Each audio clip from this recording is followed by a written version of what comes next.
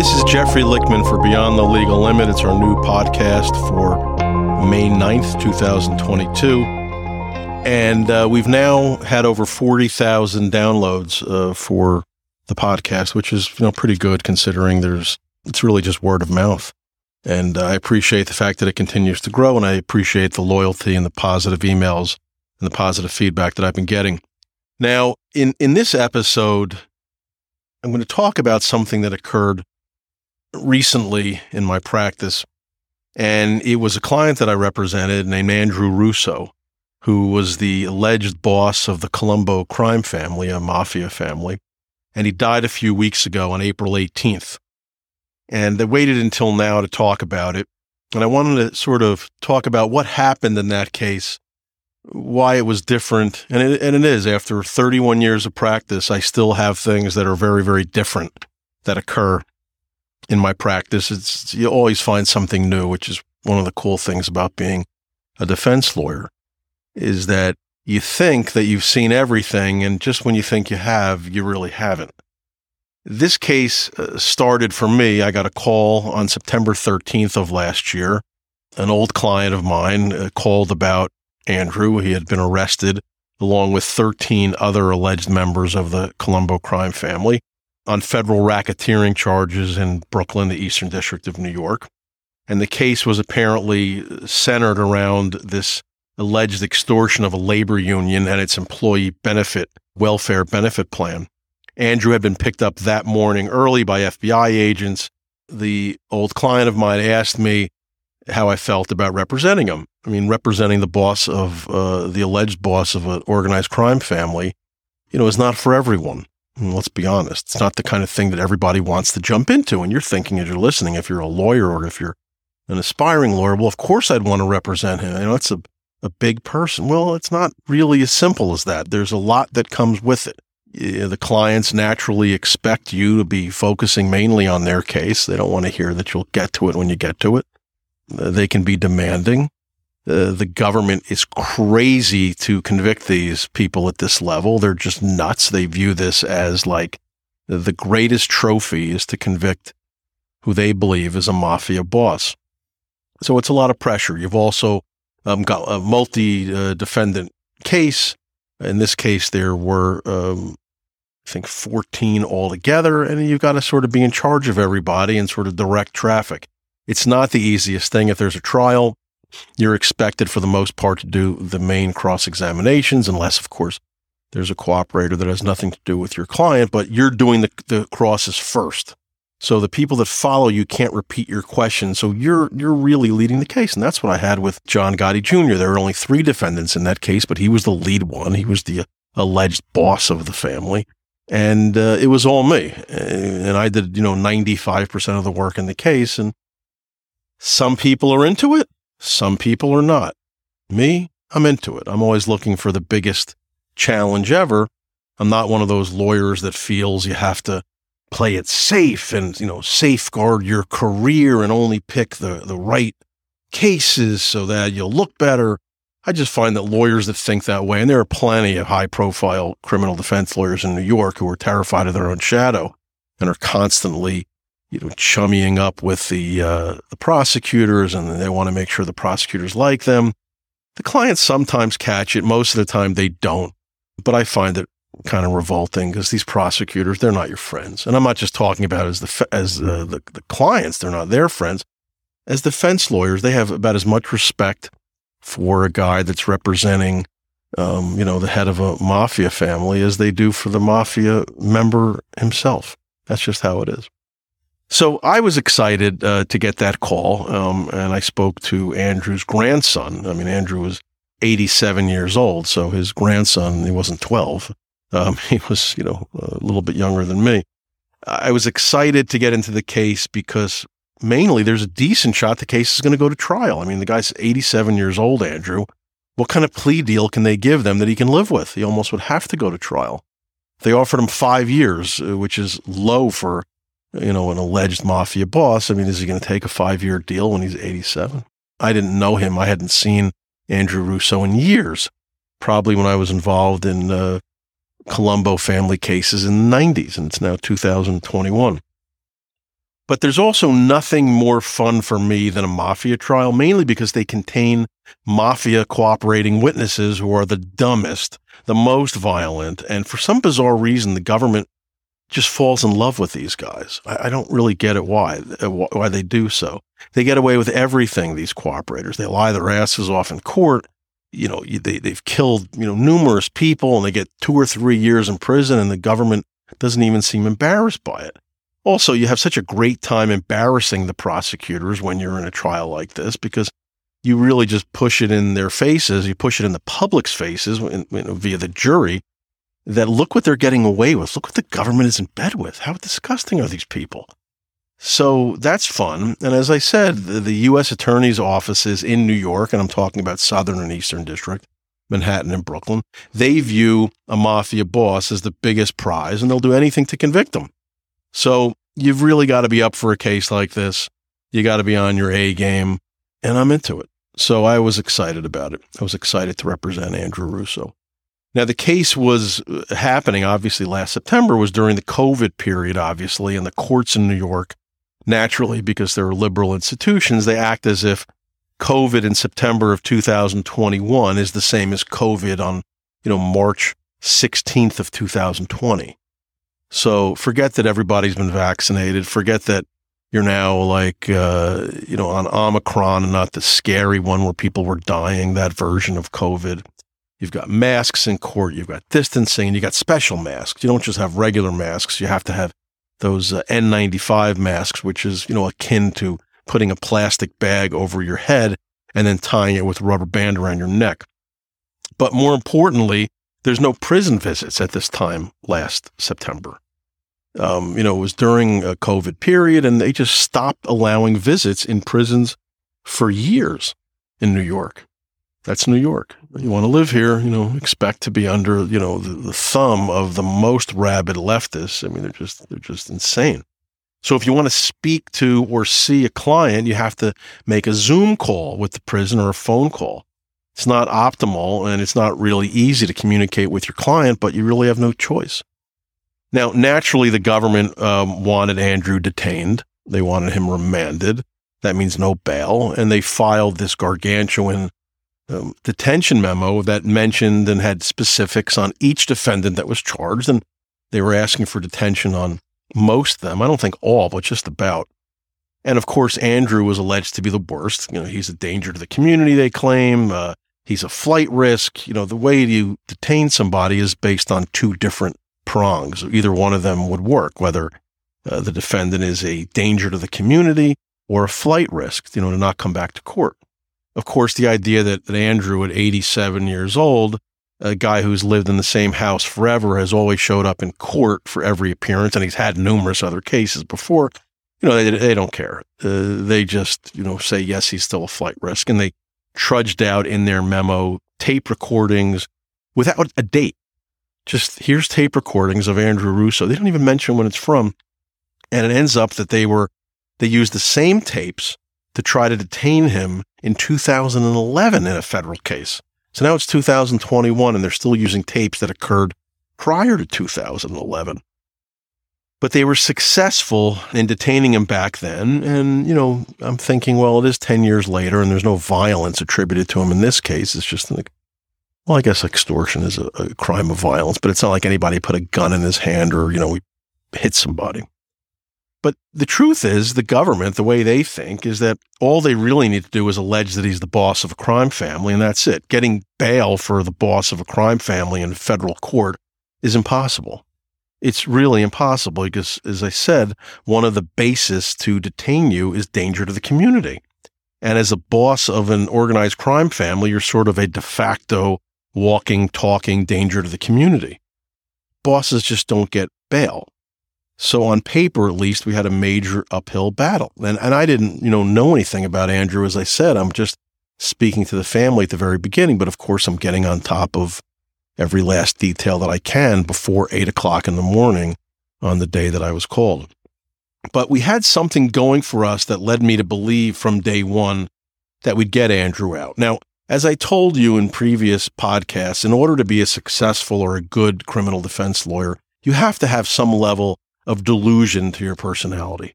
Because if you look at everything as a realist, you're never going to get out of bed in the morning. It's impossible to win these trials. You lose every case. That's what, the statistics show. So why is it going to be different for you? How are you going to get bail for a guy who's the boss of a family, supposedly? And surely the judge is going to believe that. The judge isn't going to believe you about whether or not he's a boss. But you have to be delusional and think, this time it's different. This time I'm going to win. And that's how I am. I really am. Every trial I have, and I've told this to clients when they first hire me, I don't care how bad the case is, when I finish my summation, you'll believe that you're going to win. And if you don't believe it, I'll give you your feedback. That's how certain I am. And I said that to El Chapo. I was very thankful that he did not ask for his feedback, but he did believe that he was going to win as well. But I did feel that we had some things going for us with regard to Andrew Russo. He was 87. He wasn't in good health, I was told. Despite the government claiming they had tapes of him, of his co-defendants referring to meetings with him, the family swore to me that he had been treated for dementia, that he'd been confused of late the last few months, that he wasn't leaving the house, and that in the few months prior to him being arrested, he'd been hospitalized twice. Once he had lost his vision and became disoriented and agitated in prison and had hallucinations to the point that he wandered outside of the hospital. I mean, he just walked outside. They just lost him. The second time was in August, a couple of months before he was arrested, August of 2021. It was after a head-on car collision, which had exacerbated his cognitive decline. Now, the reason I'm saying this, the dates, is that things that happened in June and August of 2021 really can hasten cognitive decline. So them bringing tapes in from like a year before are mostly irrelevant, at least in my mind, because that's not the same guy who's appearing for the bail argument. And sure enough, the day of the arraignment, it was that day, Andrew was not brought to the courthouse for his arraignment. He was hooked up to a phone line from a hospital where he had been taken when they arrested him. So I'm thinking, there's something to this. Sometimes the family tells you stuff and they want things to be true. They want to believe things and they aren't necessarily true. But in this case, the fact that he couldn't even show up at the arraignment, I'm thinking, we may have a shot here. We ended up having a Zoom call with him soon thereafter, and he sounded okay, I guess. He was confused, though. He was repeating himself. He was definitely confused. He had been brought to the federal prison in Brooklyn after the arraignment and after he was hospitalized. But he was agitated in the meeting. He wanted to go home. He didn't sound like anybody's boss. He sounded like an elderly man in a place that he didn't belong in. And the prison setting, as you can imagine, is not the place for an elderly 87-year-old man with some cognitive decline. It's very loud. It's very regimented.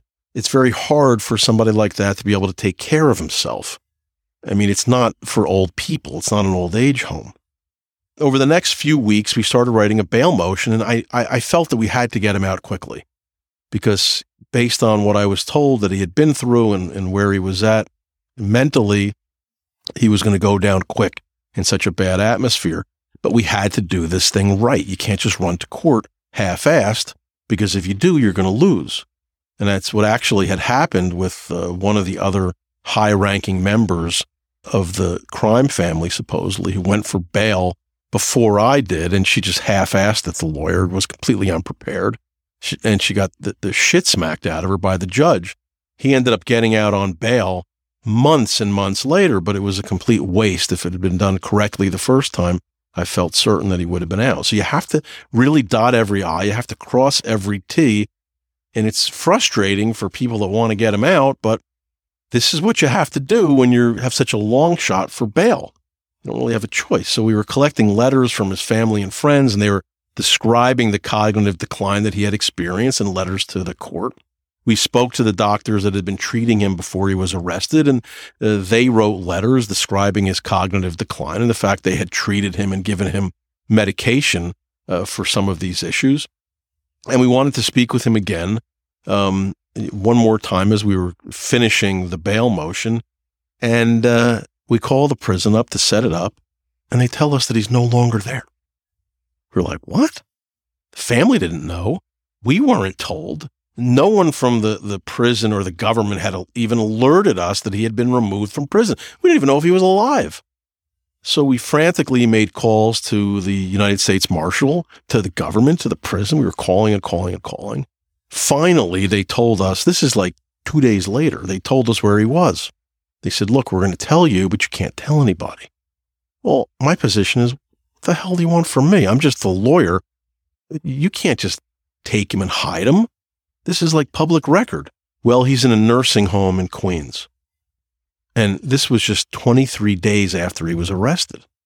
So that was highly unusual because you don't get put in a nursing home. I'd never heard of this from a federal prison. I mean, the federal prisons, they act as if they can treat anybody and everybody for every possible medical affliction. And there's been elderly people in prison before. It was very suspicious to me, and things are adding up. I mean, they're putting him in an old age home, a nursing home. It's crazy. So we tried to go visit him, and they refused. They said, COVID, blah, blah, blah. And we said, look, we have to see him. We're making a bail application. If we have to get a court order. And incredibly, they actually relented without us having to make a request for the court. We couldn't have Zoom calls with him in the nursing home, so they really had no choice. So we went to go visit him. And it was on a Friday. I guess it was sometime in October. It was in, early October. We went to see him. And what we saw when we got to his room was frankly shocking. He was in a single room, like a small room by himself. It was like a hospital room on a small twin bed. And he was handcuffed by his ankles to the bed with 2 U.S. Marshals armed in the room with him. And we walk in and we're like, whoa, what the hell? They told us he was only allowed off the bed, to have the handcuffs removed from his ankles to go to the bathroom. There was obviously no treatment he was receiving. There was no exercise. There was no nothing. He was completely, agitated. And I was stunned that this kind of thing was happening, that was allowed. They could chain somebody to a bed 24 hours a day. But, no one knew that he was there. The government didn't even know when we called them. And I asked the marshals, I'm like, can you take these things off? And they're like, no, we're not allowed to. But they said to me, look, he's obviously not a danger to anyone, but we don't have a choice. So Andrew was confused. He was desperate to go home, didn't even know where he was, didn't know what borough he was in. I mean, how could he? And he just wanted to get out of there. He wanted us to make a bail motion. And we told him, look, we've got to get all these medical records. We had no idea why they had moved them. Nobody would talk to us from the MDC, the prison, or the nursing home. So you have to get the medical records and make those records talk to us. And he looked at us like we were crazy that we weren't immediately going to court to get him out. And I had to tell him, look, we're going to get you out 100%. I said, I'm really pretty certain. And I meant it. I really felt we were going to get him out. And, as a defense lawyer, you have to have some good judgment, or otherwise you're never going to be any good at this. I just felt that there's no way that a judge is going to allow this, even though he's the alleged boss of a crime family. It just seemed insane in America. And this was a hard time for me also to do this emotionally, personally. We went to the nursing home to visit the very sick Andrew Russo. That was actually October 15th of last year. My own mother had died in a nursing home less than 2 weeks before.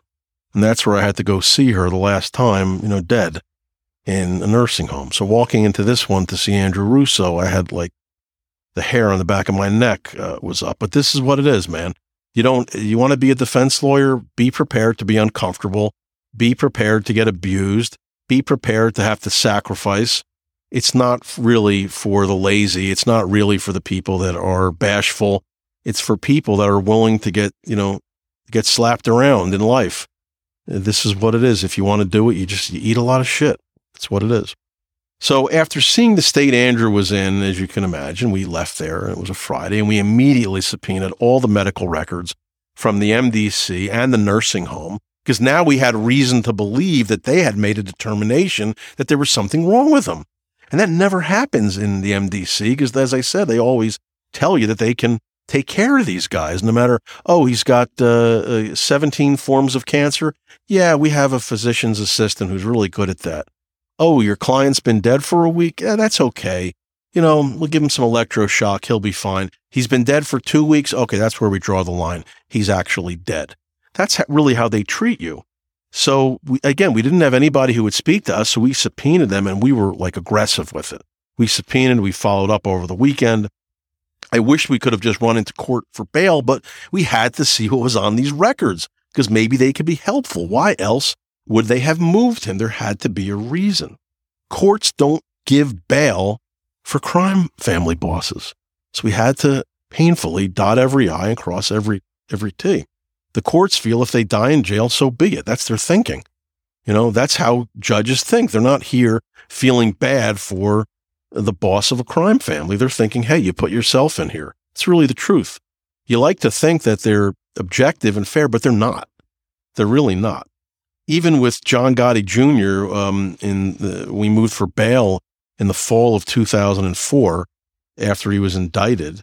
He had spent years in prison for a racketeering guilty plea. I wasn't representing him then. He was clearly no danger to the community. He had showed up to court every time. He had been in jail for all these years away from everybody. We offered to have him released on the most strict house arrest with electronic monitoring, with visitors that would be restricted to his home, no cell phones, no computers. We tried all of this. And yet the bail was denied because of his alleged status in the Gambino family. And believe me, it's a lot harder to fight a case when you got to go visit a guy in prison to discuss the case as opposed to having him come to your office. I mean, it takes hours and hours of each day are wasted. Now, the moment the trial was over in John Gotti Jr.'s case, and he was acquitted on some of the charges, he was hung on the rest, Judge Shinlin immediately ordered his release on bail. As I said, judges presume that organized crime defendants at that level will lose their trials and receive long sentences, so why bother releasing them on bail pre-trial? But after we got that result, Judge Shinlin relented, which was amazing that he was out. So let me get back to Andrew Russo. We subpoenaed the nursing home and the federal prison for his medical records. We called day after day to get them, and finally they arrived. It was quick, and they were voluminous, and these were just the ones from the nursing home at first. And what we saw in there was shocking. We were reading them as fast as we could and putting them into our bail motion. In the very records from that nursing home, which, as I said, usually they say they can treat anything, they said they couldn't treat him. And that's what it said in the nursing home. It referred to the prison, said that the reason he was moved there was because they couldn't treat him. And here's what some of the medical notes said from the nursing home after he was moved from the MDC prison. And I'm going to quote, "Resident is 87 years old, came to facility walking, escorted by 2 guards around 9:15. Resident remains alert and verbally responsive with periods of hallucination, screaming and calling some names. After that, nothing happens. Ate well, able to walk to the toilet, restraints on both legs, skin remains intact." Here's another one. This is an 87-year-old male, Alzheimer's disease with dementia, major depression, being transferred from the jail because of being old and therefore cannot be kept close to other inmates. As I said, it was incredible that the prison gave up on him, and they've had older prisoners than that. And then what we read after that shocked us. We had gotten these records just 3 days after we had visited Andrew. We hadn't spoken to him since because it's not easy during COVID to get in touch with the defendant. And what was he going to tell us? But there was a record from that very morning in the notes from the nursing home. They faxed us the records. And that very morning, just a couple hours earlier, was the final note. And it read, "Call to patient room by nurse, complaints of chest pain, vital signs within normal limits. MD made aware and ordered nitro sublingual," I guess that's under the tongue, "and aspirin. Treated for chest pain, then transferred to hospital. Per EMS team, patient noted to have bundle branch block on EKG they had performed. Patient transferred to Kingsbrook Hospital via EMS, that's, ambulance. Doctor aware." We were like, holy shit, he's not in the nursing home anymore. He's in a hospital. He had had some kind of heart episode, and they had transferred him there to be treated. Again, no one alerted us. No one alerted his family. They had no idea if he was even alive still. That's how bad things were. We tracked him down to the hospital, and we demanded to see him, and we go to see him, and we were just shocked by what we saw. Both of his eyes were completely black. And I'm not talking like you get punched in the face and you have a little bit of a black eye underneath, your eye. It looked like he had been beaten. He had black underneath his eyes, like down halfway down his cheek. It looked like he had makeup applied. He looked like the Ultimate Warrior, the wrestler, in terms of like the eye makeup, but it was black. It was shocking to see. Of course, we took out our phone and surreptitiously took a picture because I knew we were going to need that. He was confused. He had no idea where he was. He said that he had fallen on the ground and hit his head. We asked for medical records about this fall because it looked like he had gotten beaten. I don't know what happened to him. And in the records, the marshals who were guarding him claimed they were with him the entire time when he fell. I guess they found him on the ground.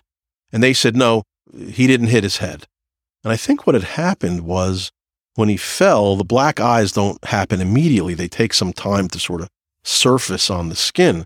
And of course, the marshals looked at him and didn't see anything black on his face. So they just said, no, we were with him the entire time. He didn't hit his head. They obviously lied because then, a day or two later, or I guess, really quickly, because we had seen him 3 days later, the black came out. It was a miracle that he didn't fracture his skull, we thought. So our bail motion, which included a picture of Andrew with his black eyes, was submitted, and we would have to wait a few days for the judge to set the date for the oral argument. And, that was incredibly scary because we didn't know if he was going to live to this argument. We were frantic, and we really felt that if we didn't get him out, we knew that he was going to go back to the nursing home after he was done with the hospital. He'd be chained back to the bed. Who knows if they'd put him back in prison. Wherever they were taking him next, he might die.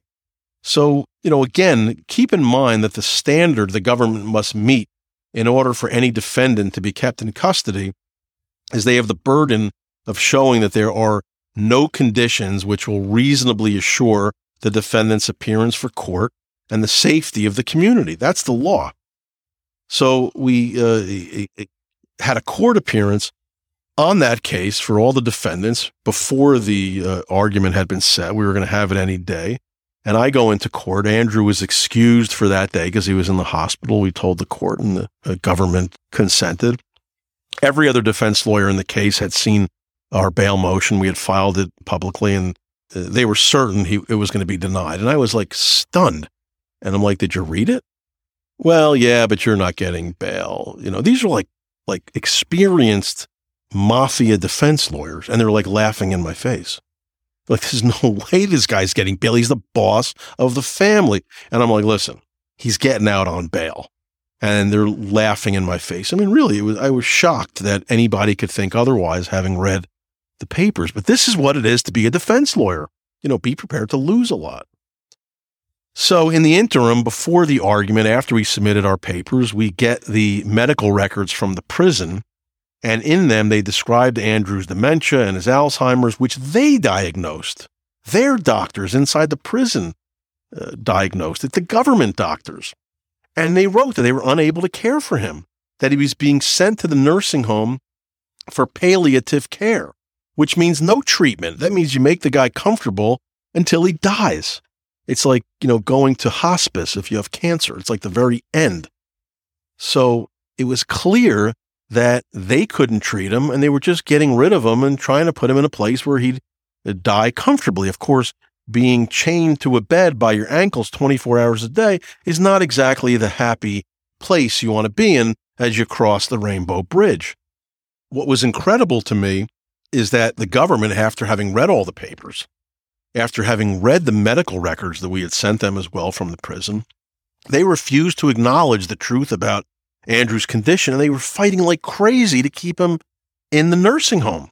In their papers, they responded. They wrote that Andrew was simply forgetful at times, that the medical diagnoses just showed memory loss, that he was still very dangerous, and that he was receiving competent medical care at both the MDC and at the nursing home. They actually wrote in their papers that Andrew was receiving, and I'm quoting, around-the-clock care, and that he has, quote, provided rehabilitation at the nursing home with consults by dietary specialists, recreation specialists, and social services staff, and that counsel had lodged no specific accusations about the shortfalls in the medical care. I mean, what the? It was complete lies. It was complete fabrication. Don't you think our bail application, which was in a matter of weeks after he was arrested, don't you think that was some of specific accusations about shortfalls in medical care? We don't have access to his doctors. They don't talk to us. We couldn't even have access to Andrew. So how could we know whether or not he was getting proper treatment? It's not like he was calling us and complaining he had dementia. It just was a completely ridiculous set of papers that they put in. I mean, I was absolutely stunned that they thought that it was appropriate. It was so cynical. So we informed the court that Andrew was chained to a hospital bed 24/7, and we were informed by the marshals, as I said, that he was only allowed off the handcuffs to use the bathroom. And they made it sound, the government, that he was playing shuffleboard and finger painting at this wonderful assisted living facility. I mean, dietary specialists? The guy was like half out of it, laying on his back, chained down. Recreation specialists? Well, you can move your arms and you can wiggle your toes. I mean, you've been inside assisted living facilities. They got a bunch of old people and they're sitting there half dead, but they're, watching a movie, or they're exercising, doing yoga. They're doing something. The government lied to the court. That's what they do. I know it's hard to believe, but they do it. And I was really appalled, but I suppose I wasn't really fully surprised. This is the government. When they want you, they don't give in very easily. And the prosecutors are oftentimes people that are so ambitious that they'll do and say anything to win a case. They don't care about justice. They just don't. And if you think they do, you're a fool, because they don't. They ignored the medical records. They ignored his serious cognitive decline. They ignored his being chained to the bed and just relied on the fact that he was the boss of a crime family. And usually that's enough to win, which is why they took that position. They basically were like, fuck it. We're going to throw this in, and the judge is going to do what the judge always does and leave him in jail because he's the alleged boss of a crime family. But I really wasn't having it. I was infuriated, and that's sometimes how I get. Because to me, this was not a battle of the medical experts. It wasn't our experts against theirs. It was their doctors who diagnosed them. And it was the prison facilities, the government prison facilities, which said they couldn't care for him. Doesn't that say something? And I was dying to get to the oral argument. I was just dying. Just because I just wanted to get my hands on this prosecutor. And it was a bloodbath. It was an absolute bloodbath. It occurred on October 27th. It was about 6 weeks after he had been arrested. I was crazed to get my hands on this guy. I was personally very offended by the government's insistence that he would be taken care of better in federal custody at the nursing home, where he'd be chained down 24 hours a day to a bed, than he would be at home surrounded by his family and have the ability of his own doctors who've been treating him for years to see him. And it's typical, I got very angry and very nasty during the argument. I can't help myself when I feel I'm right, which happens not all the time, but I was like, I'm right here. I made the case that the government was killing Andrew Russo very quickly in the nearly 6 weeks that he'd been in custody. And as I said, it was their doctors who claimed they couldn't care for him. It was their doctors who claimed he had dementia and Alzheimer's. And for the government to say now that he doesn't have these things is going against their own doctors. Normally you have your own doctors look at a patient and there's a charge of bias. Well, the government's doctors are lying for them. Your doctors are lying for you. And the judge has to figure out what the truth is somewhere in the middle. We didn't have that. We were using their doctors, their prisons against them. We offered very stringent conditions of release. We didn't care what they were. He wouldn't be able to leave the house, couldn't go visit his lawyer. We'd have to go visit him. He would have a list of people that could see him that were allowed in the house. There would be just no cell phones, no computers, just a hard line. We didn't care. We just had to get him out of prison as soon as possible because he was going to die.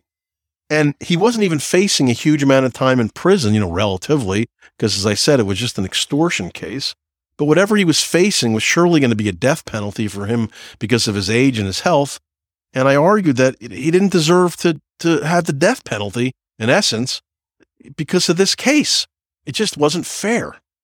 And this was done on Zoom publicly. It was a public Zoom, and anybody who knew about it was capable of watching it. It was recorded, and I was pissed.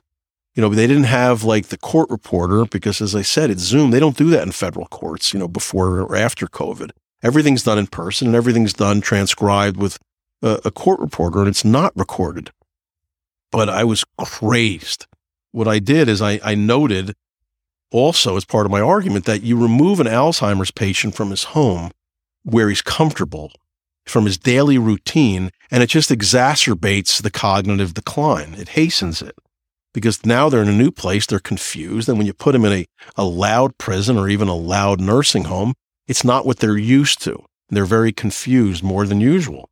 And I said that the allegation by the government that we were inventing his conditions of Alzheimer's and dementia was absurd because it was the government's own prison doctors who diagnosed him and wrote it in the records, not our expert. And I was shocked that the government they made that position with a straight face. They knew that the records were from their doctors that came to that conclusion. I also noted that the suggestion that he's getting good care in this nursing home was absurd. He's chained down to a bed. And I finally said that the government's claim that the Andrew Russo of October 2020, a year earlier, is the same guy after he had had hospitalized twice, after he was in a head-on car collision. It's absurd to say that it's the same guy. His condition was documented at having advanced rapidly. So I'm going to play you a couple of minutes of it, and you can actually find all of it on my website, on my law firm website, jeffreylichtman.com. You can go to the In the News section, and there's a link to the audio of it. Not the video, the audio, although the video was, you could see me foaming at the mouth and the steam coming off the top of my head. But you can hear it was over an hour. And Andrew was hooked up to a telephone line at some point from the hospital to hear it. And you can hear in this period how jacked up I was. And this is kind of how I sound in court. I mean, I was really, I've been described as a smothering defense lawyer, and that's not always the best thing, but I was nuts. You'll hear it now. I want you to listen to this now, and this is from the bail argument in federal court in Brooklyn. When you take somebody out of their very comfortable, understood position where they've lived for a long time, and you start jostling them around, when you have patients with dementia, you have patients with Alzheimer's, and that's what all the records say. The idea that this is, some fantastical allegation that we're making, it's their doctors. It's their doctors that have said it. The idea that he doesn't have this and that this is good for him to be locked down, chained by his ankles to a bed 24 hours a day, is that the type of treatment that the government claims that they can offer Mr. Russo, and he can't get better treatment at home? Well, he's comfortable at home, Judge. What happened in May and June is not what he is at on October 27th or whatever day today is. He is rapidly declining. He is rapidly declining, and something needs to be done, or he will be dead in a few months, and we'll all come back here, we'll all scratch our heads and say, wow, that's really unfortunate that we had this opportunity to extend his life. But because we're so desperate to punish him and put him in jail, because we claim that he's the boss of the Colombo family, Judge, the types of things I'm saying, I mean, does anybody really think that based on the records that you saw, that he's making decisions now at the end of October that anyone's listening to? Plus, you've got these massive conditions that are in place. We're not letting him out. If he breaks any one of these conditions, he goes back to prison. The family forfeits $10 million. They're allowed to tap the phones. They're allowed to enter the house anytime they want. They're allowed to approve a visitor list. Since when are these conditions so easily circumvented? And how is he going to circumvent them? They're going to have, they can watch him 24 hours a day. The government doesn't even address, they put it in their letter. And frankly, it was ridiculous. The idea of these are poo-poo, these restrictions. They mean nothing. Everybody gets around them, Judge. Nobody gets around these restrictions. He's going to be on strict house arrest. They'll be able to determine who's allowed in the house. We're not going to challenge that. We just want the man out so that he can die peacefully at home with his family, as opposed to being chained by his ankles. And the great care that they gave him, he fell on his face. They had multiple officers there. He fell on his face. He could have died, and then they lied about it. That's the type of treatment that he's going to get, and that's only after a few weeks. Let's see where he is in 3 months. As I said, having just listened to that, you can hear how crazed I was, and this is sometimes how I sound in court. Suffice it to say, we absolutely obliterated them, and the judge, who was exceedingly fair, everybody's got some experience with elderly people who've got dementia, Alzheimer's in their family.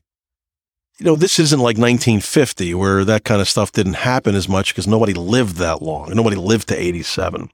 Nowadays, every person who's in his 50s or even earlier has dealt with a relative who's had this. So everybody's had the personal experience, and the prosecutors were acting as if, this was just ridiculous, the arguments we were making. But the judge was exceedingly fair. She granted Andrew bail, and he was out of jail a day or two later, where his family took care of him. And as you could listen in the argument, I said, if you don't get him out, he's going to be dead in 3 months. And his family took care of him. They adored him. And you can tell a lot about a man by the way his family feels about him. Whatever he's accused of, whatever he's alleged to have done, if his family adores him, if his family worships him, it does say a lot about the guy. And we didn't speak much in the months that passed because, he had dementia. What am I going to speak to him about? The case? We got the discovery. We listened to it. We went through it because the government at that point was asking for a hearing as to whether or not he was capable, he was competent to stand trial, because now that he had been out and we had made these claims of dementia and Alzheimer's, they had to ask for a competency hearing. If he passed the hearing in the sense that it was believed that he was unable to help in his defense, assist in his defense, he would go to a facility, and it could be for as much as 3 months. Actually, it's a minimum of 3 months before they determine that he's not getting any better, and then he's released and the case is dismissed. So we were concerned that if we lost, I didn't think it was possible, if we lost and the court determined after we put on experts, after he showed his records, after perhaps he was examined under oath, I didn't think that we would lose that because then he would have to go to trial with the other defendants. I was fairly certain that the court would find that he was incompetent to stand trial, but I was sick about it because I knew they would take him out of the home where he was out on bail and they would put him in a hospital setting. And as I said, for a minimum of 3 months, that's what the law is. And they determine whether or not the person's getting better. But it's not, when that law was made, it wasn't for people that had Alzheimer's that was not reversing. Alzheimer's doesn't get better. It's for people that maybe had an injury or were insane and they could get better. It doesn't happen that way with Alzheimer's or dementia if anybody's ever had a family member that's been through it. So I was nervous that the government was going to force us to a hearing, and while we might win it, he would go back into, a prison hospital setting, which was like nauseating to me. To the government's credit, they never pushed the hearing. They never pushed it. We told them, look, he's still at home. He's not really able to see doctors, and they believed us, and it was the truth. And to their credit, while they fought us like maniacs at the beginning, which I thought was completely inappropriate, they backed off. He ended up dying, and it ended up being less than 6 months after he was released on bail. And it was sad for me. It was sad for the family, but it was good to cheat the government out of their ghoulish win, because that's what they wanted. They wanted Andrew to die in custody as a prisoner. That's what they wanted. They wanted to make that point to the public, to organized crime. We're going to grab your people and they're going to die in prison. And it was a sweet win in that sense. To get him out, he died as a free man, not as an animal in a cage. And that thrills me to no end. And I know there are people that are listening. Well, he was the boss of a crime family. Listen, fuck you. This is the work I do. I'm not here to make value judgments. I'm not here to make moral judgments. I'm here to defend somebody accused of a crime and provide them the constitutional rights that are guaranteed in this great country. You don't like it? Move to Iran. They don't have any constitutional rights there. And if you're gay, be careful because your neck is going to be snapped hanging from a crane soon. Now, I'm going to go on to another subject completely, briefly. I spoke about a little bit on the Wednesday podcast about how there's this awful double standard that exists in the world when it talks about Muslim terrorists. We're talking about Muslim terrorists. The world expects Muslim countries to be dictatorships because so many of them are. And the world accepts the fact that Muslims don't want democracy in these places. They don't want freedom, even though a lot of the times they're held down by these dictators, you can guess, which is why there was the Arab Spring. But a lot of times the Arab Spring just turned to another dictatorship, just a different dictator. So the world just looks the other way when Iran is shooting dissidents in the street, hanging gays. President Obama, when they were having the Green Revolution in Iran and there was an uprising and thousands of people were put down, were killed by the terror leaders, he barely said a word in support of them, didn't lift a finger to help them, because this is what he expected from Iran. No one expects them to be even remotely civilized. And when you negotiate with them, there's just this wide berth given to them to allow them to terrorize their citizens, terrorize their neighbors. And the world just acts like it's okay. Because listen, this is what we expect from them, and you can't expect them to change. But you, on the other hand, when you're dealing with them, because you're civilized, you have to behave in the most civilized manner. And as I said, Iran is paying terror proxies all over the Middle East to kill their neighbors, and still somehow America is negotiating with them on this nukes deal instead of just launching missiles and killing the people in charge and changing the regime.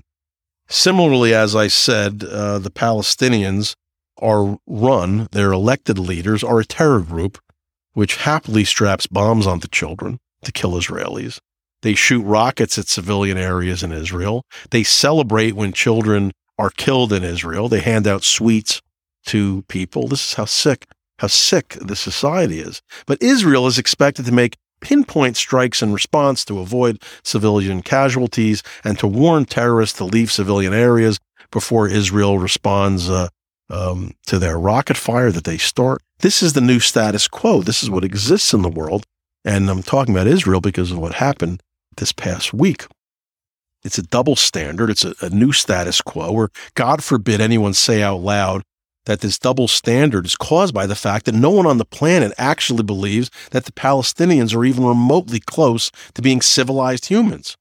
It's why only Muslims are allowed to pray at the Temple Mount in Jerusalem, an area controlled by Israel, an area which holds a very holy mosque to Muslims and a very important site for Judaism.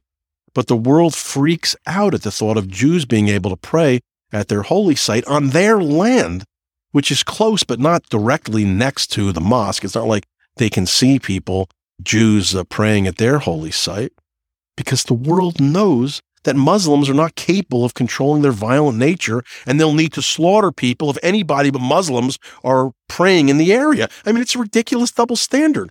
Normally, you'd be like, what are you talking about? Everybody pray equally and everybody gets the same rights. No. Doesn't exist when it comes to Muslims. You have to do what they say. Otherwise, they're going to light themselves on fire. They're going to blow themselves up. They're going to commit terrorism. They're going to be trying to kill children. So the world just pretends that this status quo, that this double standard is okay. Years ago, you couldn't even discuss why people who drew cartoons of the Prophet Muhammad shouldn't be murdered by Muslims. You just had to take it because this is what they are. We have to pretend that this is normal behavior. Instead, you had world leaders like Barack Hussein Obama, a Christian, by the way, saying publicly that the future must not belong to those who slander the Prophet of Islam. Obama, as I said, is a self-described Christian. He defended Islam as much as any Muslim zealot named Hussein ever did. The reason I'm going back into this is that as soon as I discussed this on Wednesday, in the last podcast, 2 Palestinians snuck into Israel and used a hatchet and knives to slaughter 3 Israelis, innocents, not soldiers, not somebody that was shooting at them, and it left 16 children without fathers. This slaughter was just the latest in Israel by Palestinians. It's now about 20 dead in the past few months, all caused by their elected leaders, Hamas, the genocidal terror group. They're the the head of the government of Palestine, they called for the attacks, including they said you should use hatchets and knives. They directed these people to do this. They caused it, and there's literally no response by Israel other than trying to capture the killers, which they did on Sunday. They captured them, they didn't even kill them. And why? Why is nothing else done? Because of this double standard. Israel expects the Palestinian government to be wild, violent animals, which they are. They used to assassinate these terrorist leaders from Hamas to stop the group from continuing their terror attacks, but they haven't done anything like that now anymore.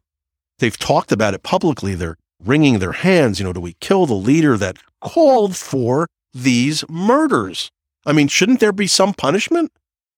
Or should he just be continued to be permitted to foment these murders?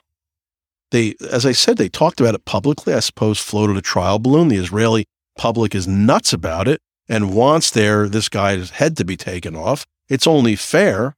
But the response by the head of the Palestinian government, this Hamas terrorist leader who caused these latest terror attacks, he was shocked. They were shocked, Hamas, that Israel dared to suggest that the person who caused all of this should be held responsible. And their response was that if Israel does this, if they dare to hold us responsible for animalistic, uncivilized, Muslim terror ways, that they'll return to suicide bombings and burn Israeli cities as if Israel went back to this targeted killings program. Quote, "We will burn the cities in Israel's center and launch missiles at Tel Aviv if Israel acts on these threats, those of which surpasses the enemy's imagination." So if Israel does a pinpoint strike to kill the guy responsible for killing these Israelis with hatchets, if Israel dared to do that, their response with a straight face, Hamas, is that we will blow up innocent people. We will launch rockets at innocent people. This is the double standard, and they expect the world to be okay with it, to understand it. If you kill the terrorist leaders, which we find to be deeply offensive, we're Hamas, we will kill your children. And that's just how it is. They can say that with a straight face. You've got Rashida Tlaib, you've got Ilhan Omar, you've got AOC, the most anti-Semitic in two of the three cases, Muslim terror supporting, actually they are Muslim, all three of them are Muslim terror supporting, saying that it's crazy for Israel to think about killing the Hamas terror leaders. This is what they're saying. They expect the whole world to agree with this equation. If you kill the terrorist leader who killed these two men with hatchets, we will kill your children with suicide bombs and missiles. And you're supposed to say, well, of course, that makes sense. That makes sense. Now, I'm not saying that killing this Hamas caveman solves the problem with the Palestinians. I don't think it is. I'm just saying that he deserves to be droned, and he should be droned. Not today. Last week. Palestinians love Hamas. They'd vote for Hamas to take over all of Palestine. Right now, Hamas just has leadership and they control Gaza. But in the West Bank, they're way more popular than the Palestinian Authority. I mean, they're all over the West Bank. It's just a matter of time before they take it over and kill all the Palestinians that are in the Palestinian Authority there. They're in the middle of, 15 years of a civil war? They're in a civil war, Hamas and the Palestinian Authority. They expect to have their own state, but they can't even get along with each other for 15 years. They're killing each other. Anyway, as I said, that people say, free Gaza from Hamas. Well, it's not true. They love Hamas. Stop pretending that the Palestinians are being held hostage, that they're actually innocent, decent people. They're not. They have stores named after Hitler. They openly hate Jews. They're like 98% in a poll are rabid Jew haters. These are not nice people. They're fucking maniacs. Period. But you have to drone the people that caused this. You can't just say we're not going to do it because we're afraid something worse is going to happen, because then you keep on having terror attacks. When you commit terrorism or you send people to do it, you need to be liquidated. I don't care if it changes anything. I simply want the people that are responsible to die for it. But as I said, the double standard continues. Hamas is a terror group that Israel could destroy in a few days if it so chose, but it would require some ugly stuff. Hamas gets to dictate the violence because they know that Israel is civilized and won't simply destroy the Gaza Strip. Hamas members are hiding in civilian areas. They're hiding behind children. They're putting their rockets in hospitals, under hospitals, in schools, in UN schools.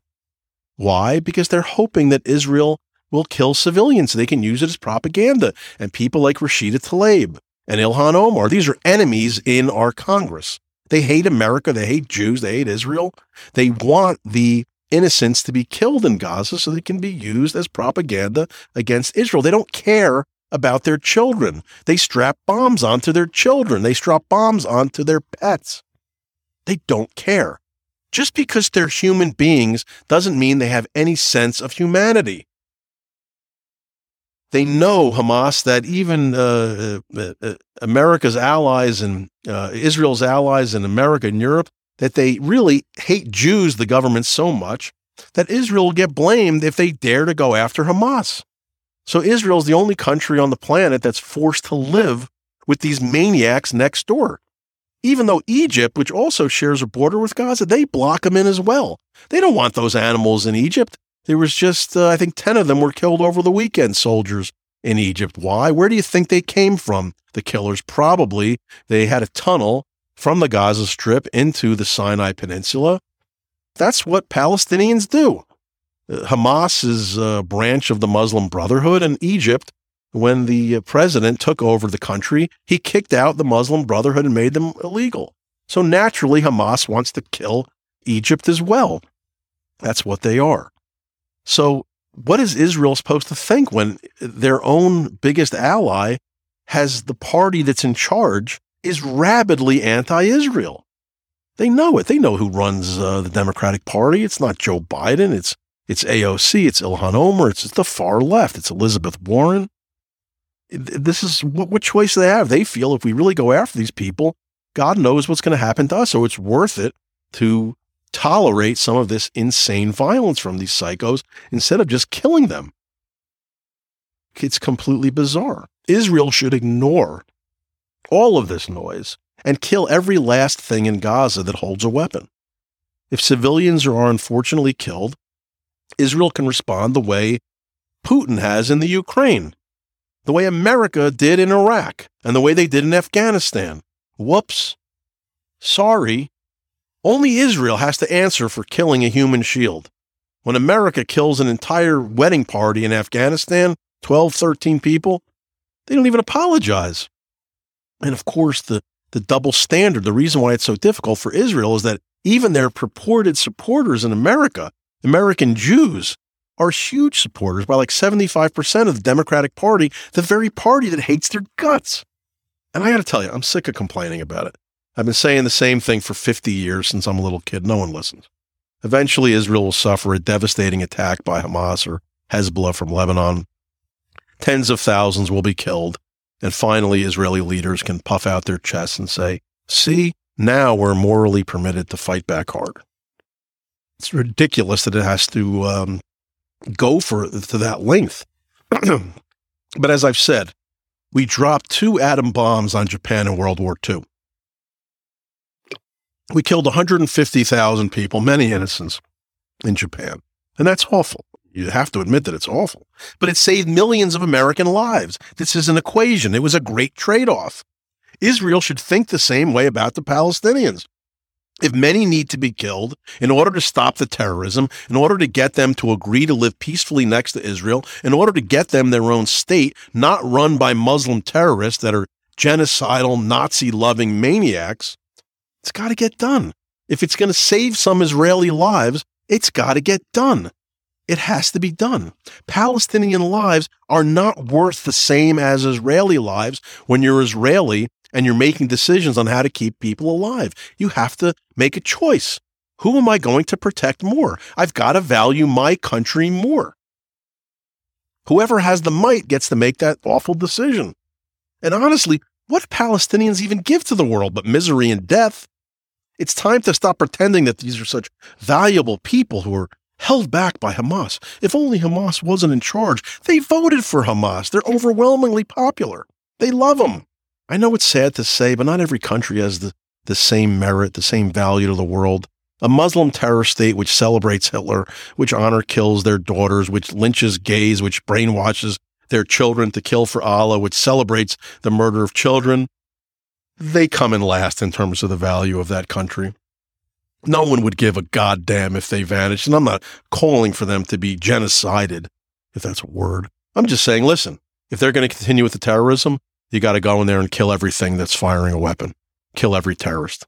And that's it, and see what's left. That's how the world works. That's how it's worked in every war. That's how it's working today in wars that are going on right now. There's more people upset about Israel for daring to try to go after a terrorist who just cut off the head of a child than there is about Putin in the Ukraine who's killed, I don't know, tens of thousands of people.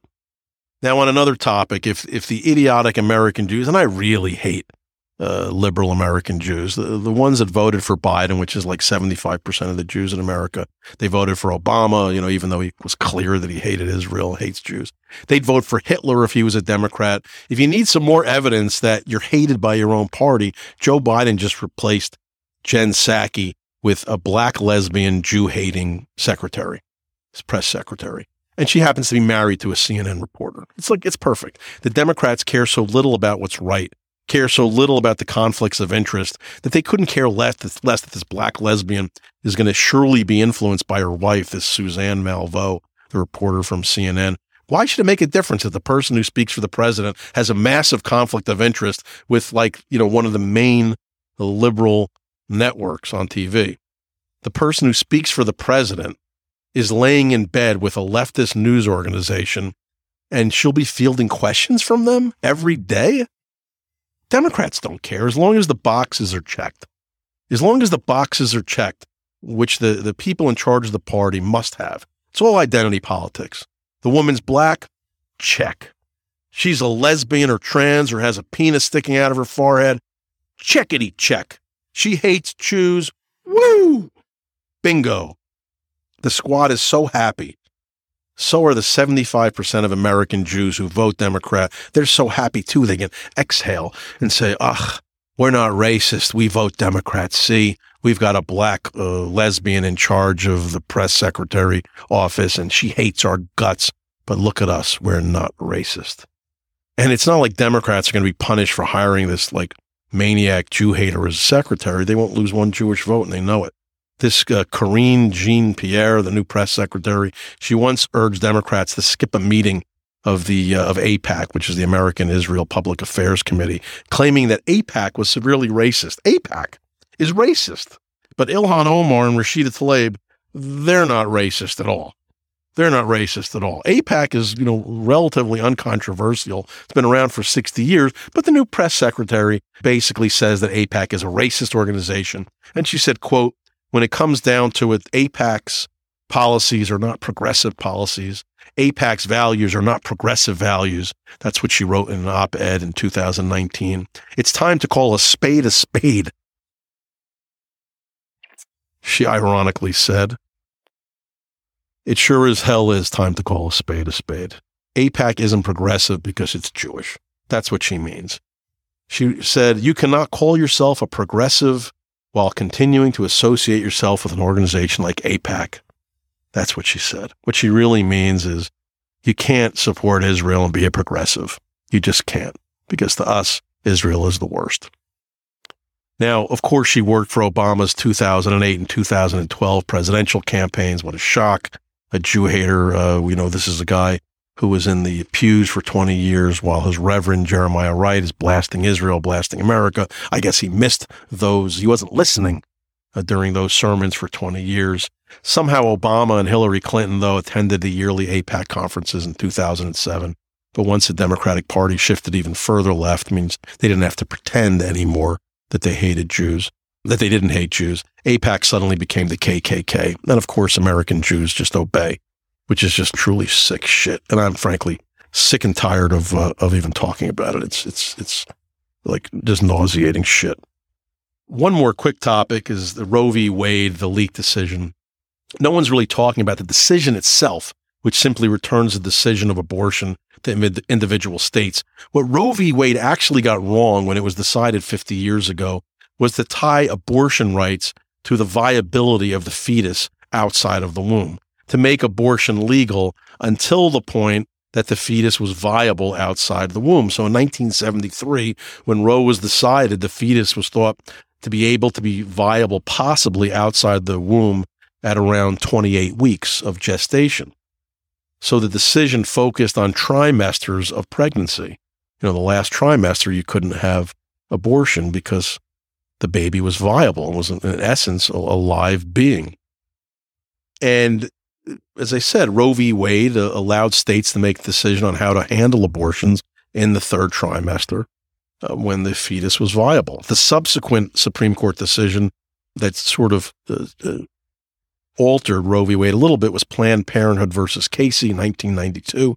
And in that decision, they recognized that Roe v. Wade, the decision about viability would change with better technology, and keeping fetuses alive outside the womb now, instead of being 28 weeks as it was back in 73, in 1992 was thought to be closer to 22 weeks where there was a possibility of viability. They got away from the trimester framework and permitted individual states to regulate abortion in ways not posing an undue burden on the right of the mother to an abortion at any point before viability. And as I said, due to the technological medical advancements in the 20 years from Roe v. Wade to Planned Parenthood versus Casey, viability itself was disassociated from the law because children could live longer outside of the womb. And as now, 43 states have laws restricting post-viability abortions, which you'd like to think, listen, I'm pro-choice, but Jesus H. Christ, do you really think that kids or fetuses, I'll call them fetuses because they're still inside the woman, do you really think that they should be aborted when if they were removed from the mother, that they could live? I mean, without any medical help? I find that to be kind of gross. I think if 22 weeks is the stage, that should be it. The absolute last time before you can get an abortion. And I'm pro-choice. Anyway, the new decision overturning Roe v. Wade ignores all that and simply returns the rights of abortion to individual states. Now, the leaked decision is out. Naturally, liberals put out publicly the addresses of the Supreme Court justices who overturned Roe v. Wade, and they're protesting loudly outside the houses in an attempt to intimidate these justices. What a shock. And the White House is not discouraging it. They said, these are peaceful protests. For some reason, they're okay with that. They're okay with burning down cities. Even though that was violent, those were not peaceful. They didn't care. Not the White House, Democrats back then when George Floyd was killed. Eventually there will be violence. Somebody will get killed, much like after the George Floyd murder. But this is what it is in America. We're completely divided. The country needs a national divorce because, frankly, we can't live together anymore as far as I'm concerned. Give the left New York, California, give them some of the East Coast up north, give them the entire West Coast, and let them all live there. They can cram them into tiny apartments. That's what they love. And let the rest of the country live in the red middle. Thank you for listening to me today. That was a long episode. I apologize, but you made it through, I hope. You can find me on Spotify, Apple Podcasts, iHeartRadio. You can go to beyondthelegallimit.com if you want to email me your thoughts, and hope to see you next week. Thank you.